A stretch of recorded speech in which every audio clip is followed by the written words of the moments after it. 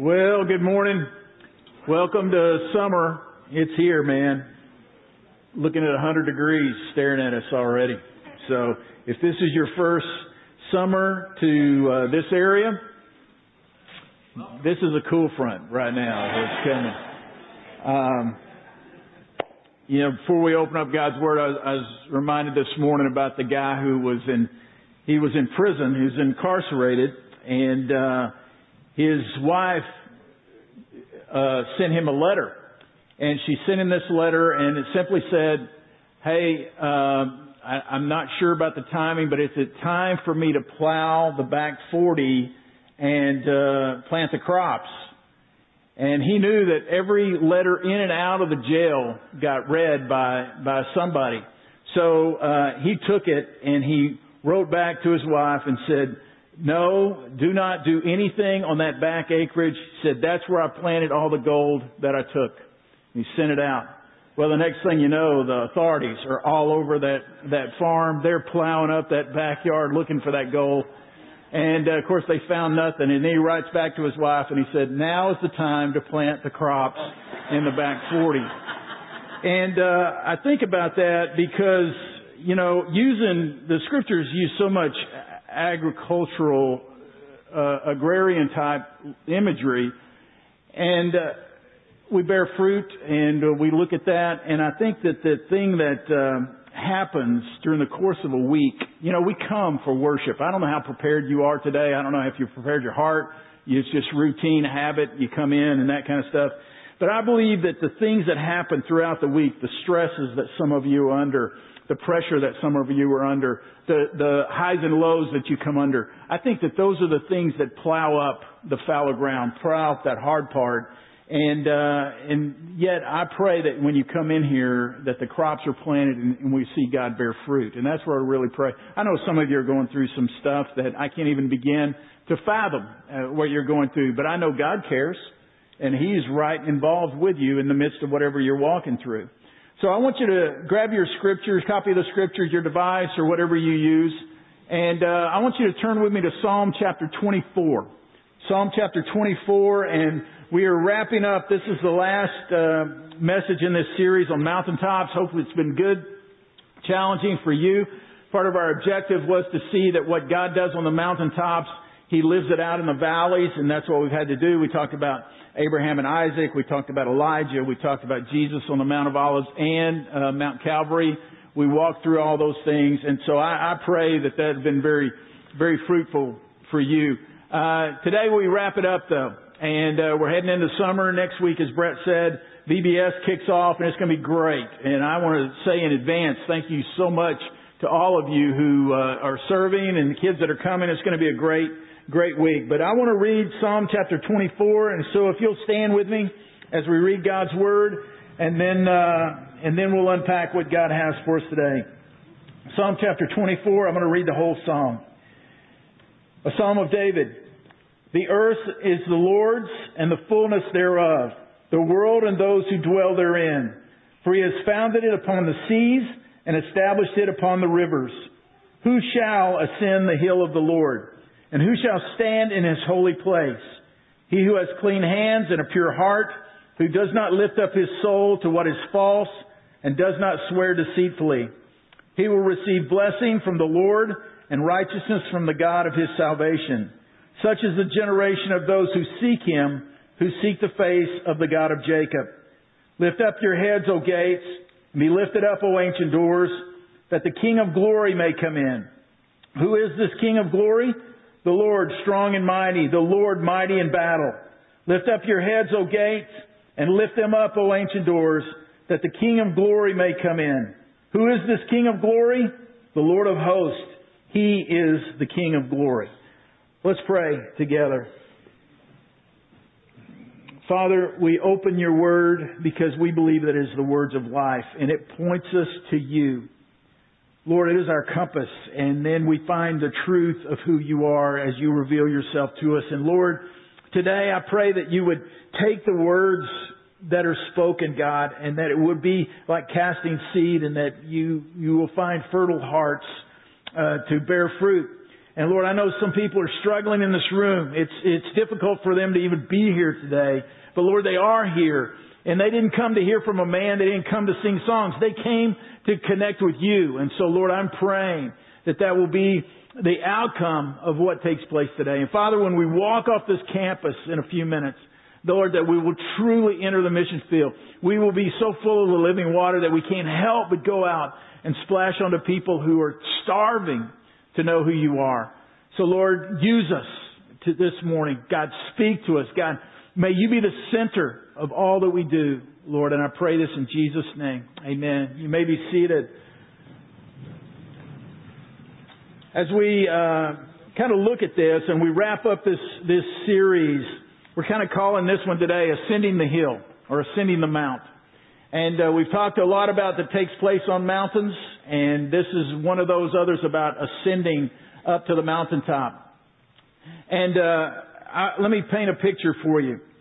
If you have a special appointment that you are to be at, you don't take it flippantly. Let me give you an example. Suppose the President of the United States sent a personal invitation to come meet with him, okay? Now, you're thinking, oh man, I would love to go meet with the President. So you think, I'm going to go meet with the President. So what do? You don't put on your shorts and your flip-flops and your tank top to go see the President. There's certain protocol that you meet to go meet with the President. First of all, you want to do your homework. You want to know some things about the President that you may not know. You want to dress appropriately. You want to fulfill what it's going to take to be able to be in such a prestigious place to be able to be there. And that's the President. But suppose that you're going for a job interview.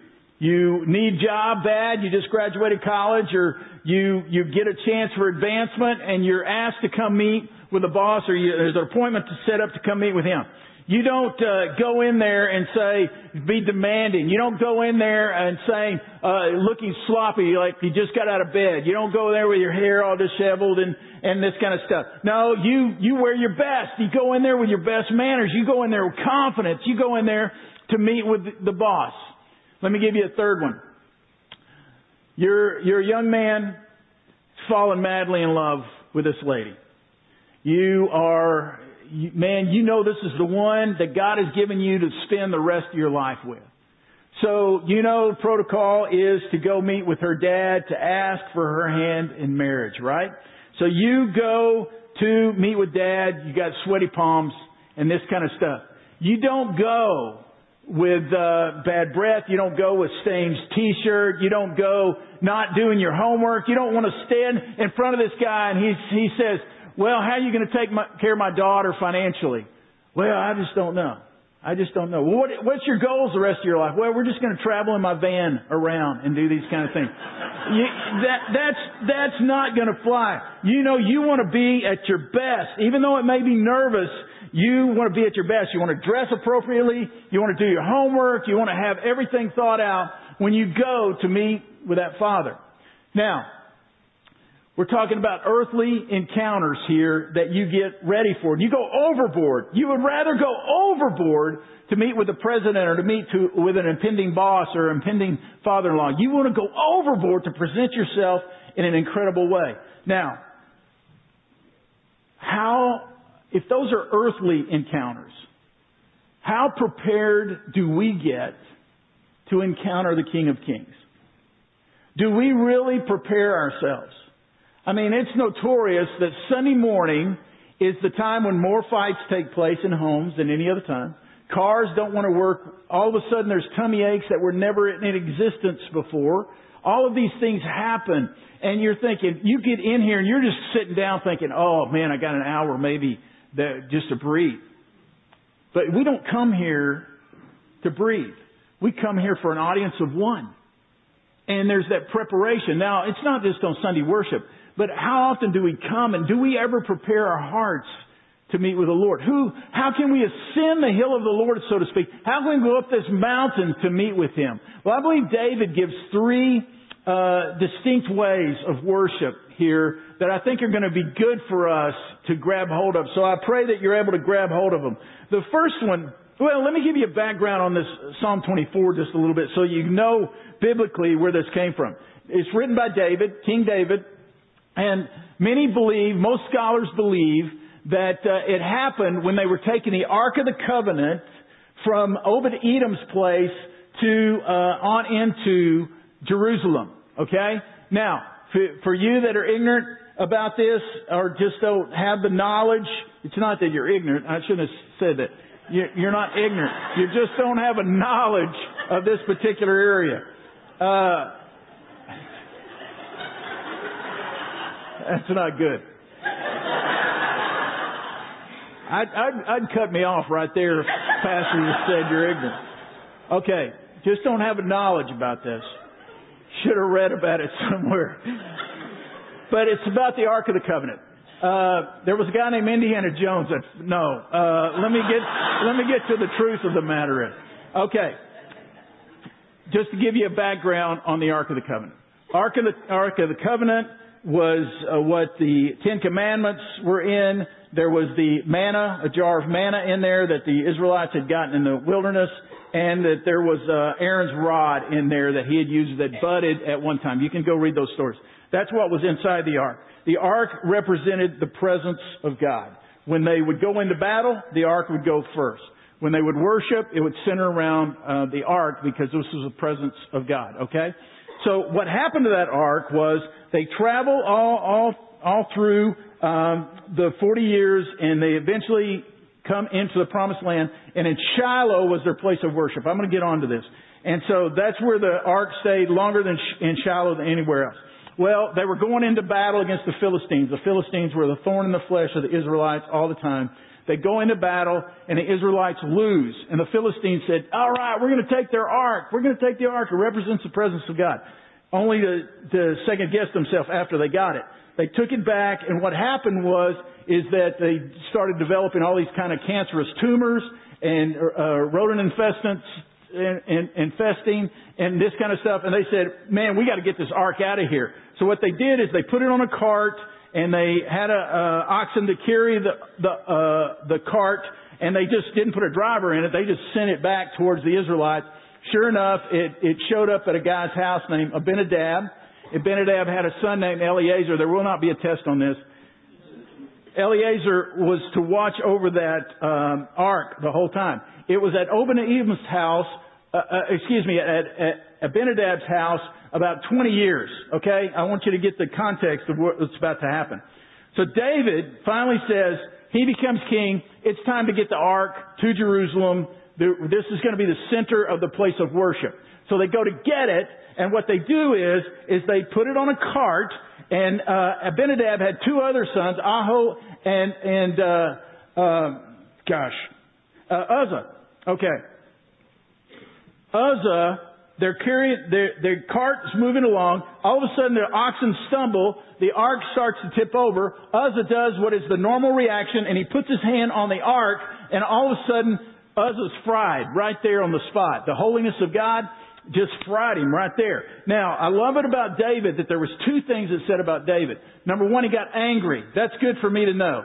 He got angry at God. And then number two, he got scared of God. He was fearful. So he got angry and he got fearful. And he said, we're going to leave the ark right here at Obed-Edom's house. And that's where it's going to stay. And we'll figure this thing out. 3 months later, they come back and they're going to get the ark and they're going to take it into Jerusalem.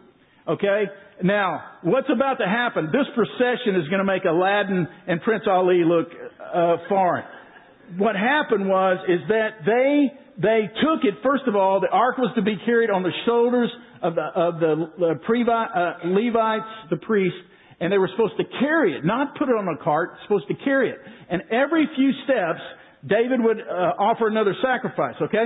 So there's incredible preparation for the holiness of God to ascend the hill to come into Jerusalem. And then you come into Jerusalem, and David, remember, he's dancing, and he says, I will become more undignified than this for the sake of this situation. And they bring the ark into Jerusalem, okay? Now, this Psalm 24, most scholars believe was part of that rendering of giving the picture of David after he had come in. Who shall ascend the hill of the Lord? This isn't something to do flippantly. This is something that's incredible, and it's a beautiful procession that is taking place.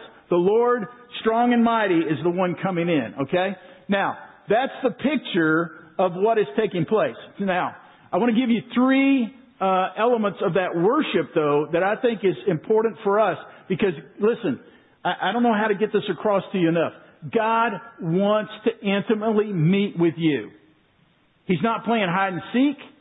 He's not being out there someplace. He is wanting to be intimate, close to you. But what happens is that we are the holdback in that so often. So let me give you these three out of this passage of Scripture. Number one is this. You can write this down. We need to acknowledge God. We need to acknowledge God. Notice in verses 1 and 2, it says, "The earth is the Lord's and the fullness thereof, the world and those who dwell therein. For He has founded it upon the seas and established it upon the rivers." What David is doing is, he's talking about the greatness of God. He is saying that God created everything, God owns everything, God is in charge of everything, and His fullness fills everything that you look at. And that's what David is trying to get across. Because I believe this, when we have the right perspective of God, then we have worship that can take place. Here's our problem. We have too little a view of God. Pet peeve of mine is when somebody says the man upstairs. That just grates on me. He is not the man upstairs. He is God Almighty. You can't just say He's the higher power. Let me tell you, He is the Creator. There is no other God that exists. He's intimately involved in everything on this globe that is created, and He is intimately involved in 7 billion people on this planet today. Nothing is beyond His knowledge. Nothing is beyond His power. He is in control. But yet, He loves us intimately. And that's the incredible thing about God. And with the right perspective, now we can worship Him. There's a term that I've used with you guys more and more. It's the term visual lethargy. And we use this with God all the time. Visual lethargy, the longer you see something, the less you see it. Right? The signs, the billboards, that's why they change billboards so often, because you're driving down the road, you see that billboard and it strikes you. And, oh yeah, but you start doing it every day and it no longer has any impact on you. It's white noise now, and that's visual lethargy. We've done that with God. God, what have you done for me lately? And we start seeing God at certain times, then we start taking it for granted. We see the grandeur of the mountains, and the next thing you know, oh, those are hills out there. We look at the waves and, oh, it's just a pond. You know, we lose that. But God is so magnificent, you can never miss out on His attributes. They're always there. Isaiah chapter 6 tells the story, Isaiah has this vision. And the Lord is on His throne, high and lifted up, and the train of His robe fills the temple, okay? And there are fiery beings, angelic beings that are flying around in there, and they're crying out constantly, "Holy, holy, holy." Okay? Now, that seems like that most of our songs have holy in them, so what's the big deal? Anytime in the Scriptures that a word is repeated, it's repeated for intensity. So if it says verily, verily, or truly, truly, it means you need to listen up. This is intense. When Jesus talked to Martha, He said, "Martha, Martha." Now, we think, oh, He's just trying to get her attention. No, that's a term of intimacy that He is getting across there. So when there is holy, holy, holy, it means that this is incredibly intensive what God is doing here. And so one scholar said it this way, and I agree with him. It's like these angelic beings, God is so mighty that they're looking upon His throne. And every time they look up, they see a new facet, and it's holy, holy, holy, the intensity of God. You can never exhaust all the virtues that are in God. But yet we, as finite human beings, are so often, we have such a small view of God. And David is trying to paint the picture. If you get the right perspective of God, He is the center of it all. He is worthy of worship. That's what it is, worship. He is worthy of worship. He is the center of all that there is. So if He is owner and manager of all, then what does that make us? That makes us stewards and managers. I hate to tell you this. Nobody in this room owns anything. Nothing. You're thinking, well, I think I worked hard for that. No, you did not. I mean, yes, you worked hard to get something, but I'm telling you, once we exit out of these earth suits, you're taking nothing with you. Nothing. But yet God has allowed you to have it so that you can be a manager and a steward. For you, no, it's for His glory. You were created for His good glory. And so when we have that right perspective, now we are able to worship correctly. God desires for you to be close to Him. He wants us to be, and I love this term that Eugene Peterson uses, God questers. In other words, we're questing, we're hungering for the true God that is there. So we need to do all for the glory of God. Eat, work, sleep, mow the yard, laugh, recreate. Do it to the glory of God. So worship is not just singing songs and coming in and listening to me bark at you for 30 minutes. It is literally you seeing that God is the center of everything and that He's worthy of worship. I heard a speaker say it this way. He said, many people have made Jesus a resident in their life, but they have not made Him president of their life. And I thought that is good. We want enough of Jesus so that we don't go to hell someday, but we don't want enough of Jesus to be Lord of our lives, to be in full control. But until we do, we will never have that adequate worship that He deserves. So number one was acknowledge God. Number two is this. We must attend to the personal. Attend to the personal. Look what it says in verse 4. Verse 3 says, who can ascend the hill of the Lord? Who can stand in the holy place? Verse 4. He who has clean hands, pure heart, who does not lift up his soul to what is false, and does not swear deceitfully. He will receive blessing from the Lord and righteousness from the God of his salvation. Such is the generation of those who seek Him. There are four things, and personal. Number one is this, clean hands. Clean hands refer to your conduct. How do you live out your life in these earth suits? Your conduct and however you live it out. That is part of the purity. If you're going to prepare to come meet with the King, examine your conduct. It's just like if you were going to meet with a boss. You want to examine your conduct and how you're coming in. And that's what David is saying here. First of all, come with clean hands. Come with a clear conscience. Come in the purity the best way you know how in your conduct. But number two, he says this, come with a pure heart. Pure heart. Now what does that mean? Jesus said in the Sermon on the Mount, blessed are the pure in heart, for they shall see God. What does that really mean? It means a person who has the right motives and the right attitude. Oh, good night. Conduct's one thing. We know how to act properly. In fact, many people have turned Christianity into a code of conduct. And that's not a code of conduct, but we are to watch our conduct. But now we get to number two, which is that pure in heart, which is the right motives and the right attitude. Oh, man. I struggle in this. I can really act good, but am I good? Am my motives pure? Are my attitude pure? And that is what David is saying here. Listen, you want to act a particular way, but how do you react to things? What is truly on the inside? See, you don't know what's on the inside till you're squeezed. Till you're squeezed. At that point, when you're squeezed, now the true you comes out. Well, what has come out at that point? Is it a pure heart? The number three thing he says is no idols. Do not lift up your soul to what is false. No idols in your life. And anything can become an idol. An idol is anything that you're dependent on other than God in that moment. And I'm not saying that God doesn't use doctors, that God doesn't use people in your life, but so often we are bowing down to money, or we're bowing down to prestige, or bowing down to our family even. We can worship our family. We got to be careful in that area. And David is saying, listen, conduct, pure heart, put aside the idols. And then one more he says is this, who does not swear deceitfully. Now swear is not cussing. Swear deceitfully actually refers to an internal part of you, which is full of integrity and authenticity.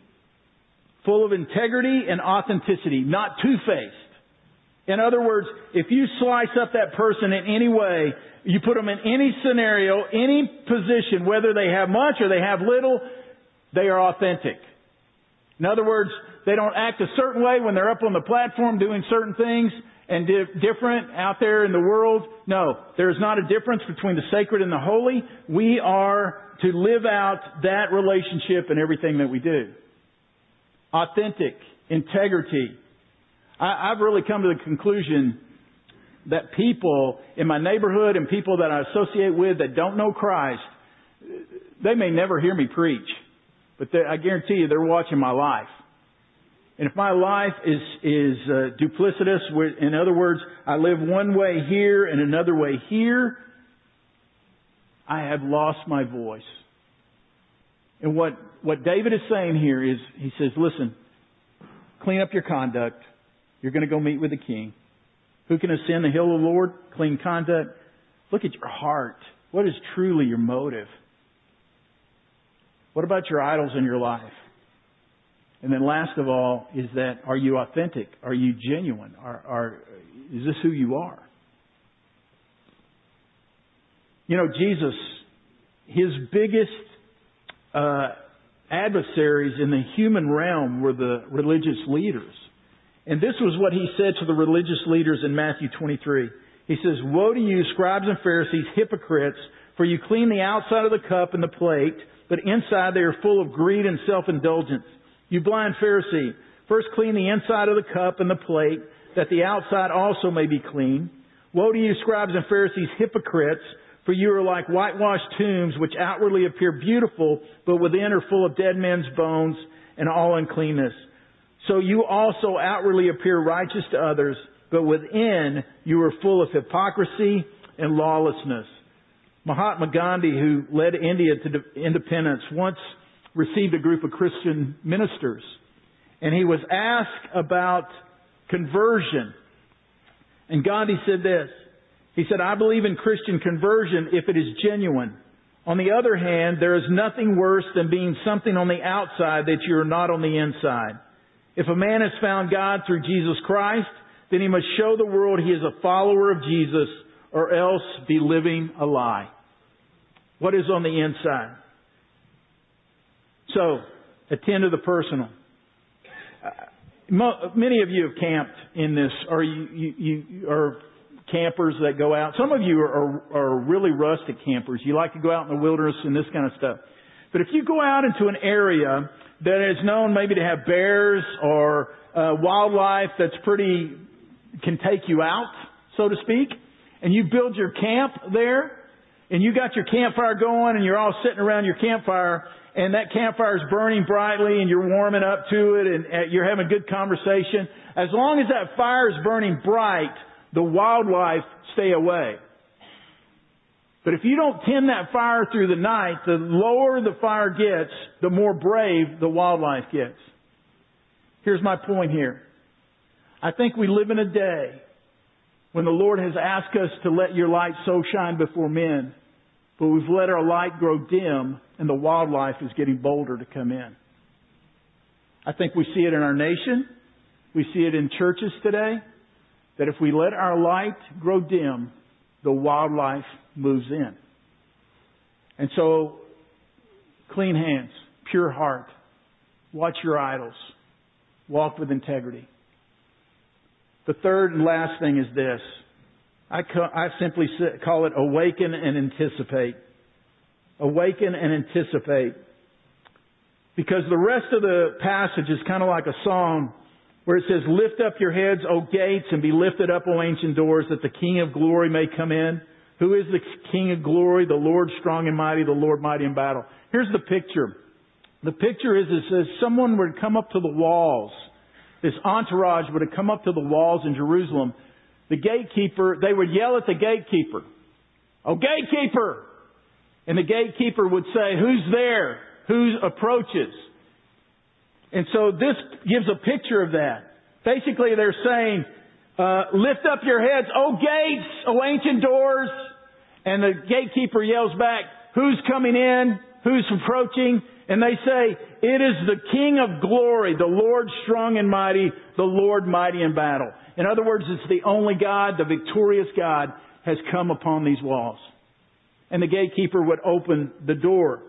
But there is an awakening and an anticipation that needs to happen with our lives. I would say that most of us struggle with awakening, with expectation and anticipation to come and meet with the King. There's something that has deadened our anticipation. Maybe it's so we're fed on the world so much, but when Jesus said, "Blessed are those who hunger and thirst for righteousness," I wonder, how much is my hunger? How much is my thirst to really be righteous? To come meet with the King? I am anticipating what God is going to do. And we see here in this picture, it was a picture when the ark came in, but it was also a picture that Jesus fulfilled on the triumphal entry when He came in to Jerusalem. It is also a picture of when the Christ returns. The King of glory comes riding in. It's an incredible picture here. He is the King of glory. He is the Lord. He is the covenant God. He is strong and mighty. He is all powerful. And He is the Lord mighty in battle. And notice the addition in verse 10. It says He is the Lord of hosts. In other words, He has a mighty army that comes with Him. One day Christ is going to return. And the question that we have, just as I wrap this up, is this. And I want to ask the worship team to come on up. The question that I ask you today, listen, we often say, "How was your worship service?" Or "I came to worship today." And somebody's going to walk out and say, "How was worship today?" And somebody's going to ask you, "How was worship today?" "Oh, they sang some songs I enjoyed. I didn't like all of them. Mark said some good things, but, there wasn't some great things. And I nodded off a couple of times." Or in other words, our answers are all about us.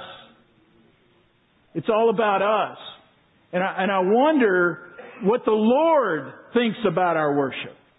Because it's about Him. And so I wonder what He thinks. Because it's not about songs. It's not about preaching. It's not about prayers even. It's about the attitude of your heart, and has He been lifted up to His rightful place? And then our anticipation goes to new levels. Because we're not here to earn God's favor. We have His favor. He's demonstrated that through Jesus completely for us. So all of you in this room, no matter what you did last night, no matter what you did last year, it could have been off the charts wrong. God still loves you, and He cares deeply for you. And today, I'm just wondering, are we a worshiping group of people? Are we willing to prepare our hearts to meet with Him? And I struggled with this all week long because Psalm 24, there's so much meat there. God, what do you really want? And especially wrapping up this series on mountaintops, because we love to live on the mountaintops. We want the goosebumps. We want, just God's behind every branch, every tree, and He's in every leaf and that kind of stuff. But as I was reading that, I thought, God, I struggle. I struggle. Who shall ascend the hill of the Lord? Lord, nobody can come into your presence but Jesus. And Jesus did that. And He opened the way for us to come. But Lord, so often I just don't come. I just don't come up into your presence. I don't really feel like I ascend the hill of the Lord enough to truly worship you and get caught up in who you are. And the Lord kind of pressed upon my heart. It wasn't some verbal thing that, I don't want to get mystical about it, but the Lord impressed upon my heart basically this, and I'll just share it this way. Mark, I know you cannot come up the hill of the Lord except through my Son Jesus. So what I have done is I've come off the hill to you. Man, that struck me. I have a God that loved me so much that it's not about my effort about trying to come up a hill. It's my receiving what He did to come down to me. And some of you just today need to know that God loves you. And He has come down to visit with you. But He is fully worthy of all worship. He is fully worthy of all praise. We're going to sing a song. It's a song, traditional song that you've sung for years. Because He lives, I can face tomorrow. It's because He lives. Not because I live, but because He lives. And so I want to pray over us.